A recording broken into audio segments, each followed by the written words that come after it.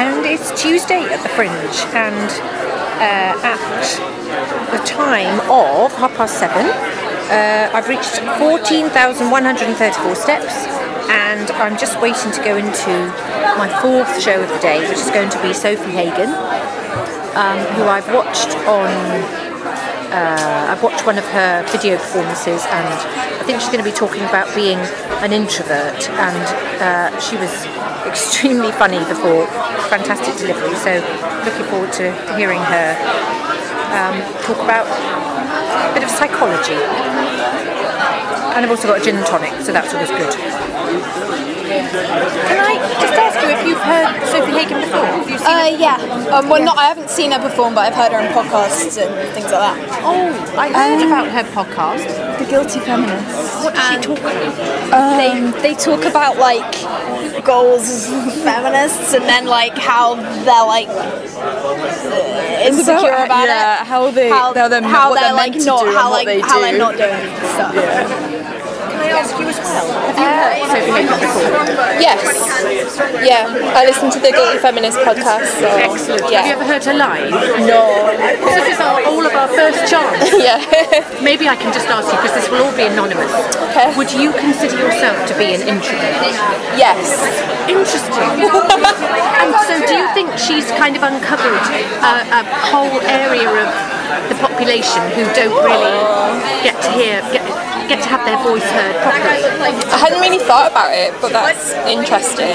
So maybe, yeah. In terms of comedy, anyway. Yeah. I think it's quite nice because I've come to the festival by myself, and I don't know if it's about her being an introvert or just her being a woman and a feminist, but there's something about knowing that when you go to a gig, you're not going to feel kind of like called upon, you're not going to kind of feel singled out, and so quite safe, I guess. Yeah. But still really funny. Yeah. But yeah. Thank you so much for coming, and enjoy the rest of your festival. Good night.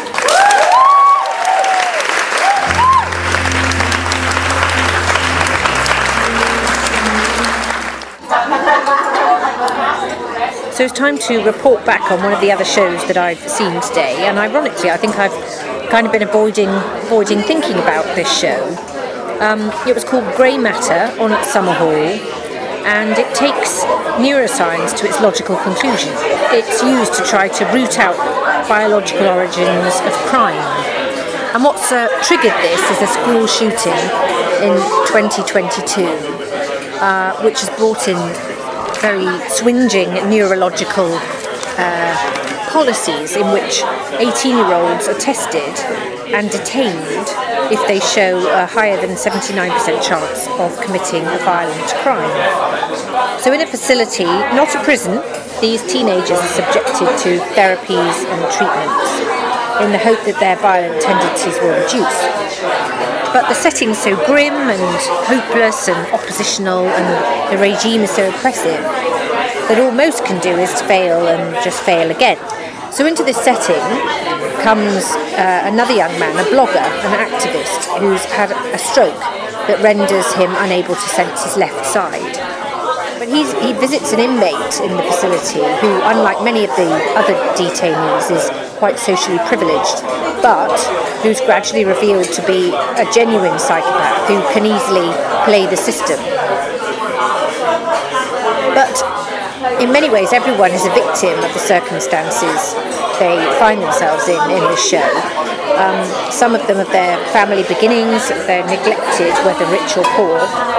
Some of them, one of the guards, for example, just gets shunted around without a choice between different roles within the service that he's part of.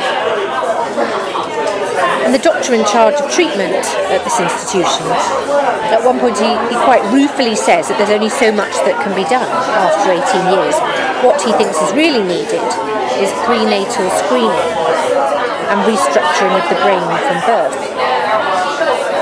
But what's really powerful about the show is how little it seems to have had to push aspects of the society we already live in to create so many questions about the way in which we could choose to interpret scientific advances.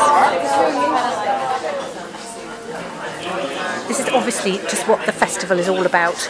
I seem to have eaten my dinner tonight opposite poet Carol Ann Duffy. She's gone now, so I am being subtle, I promise.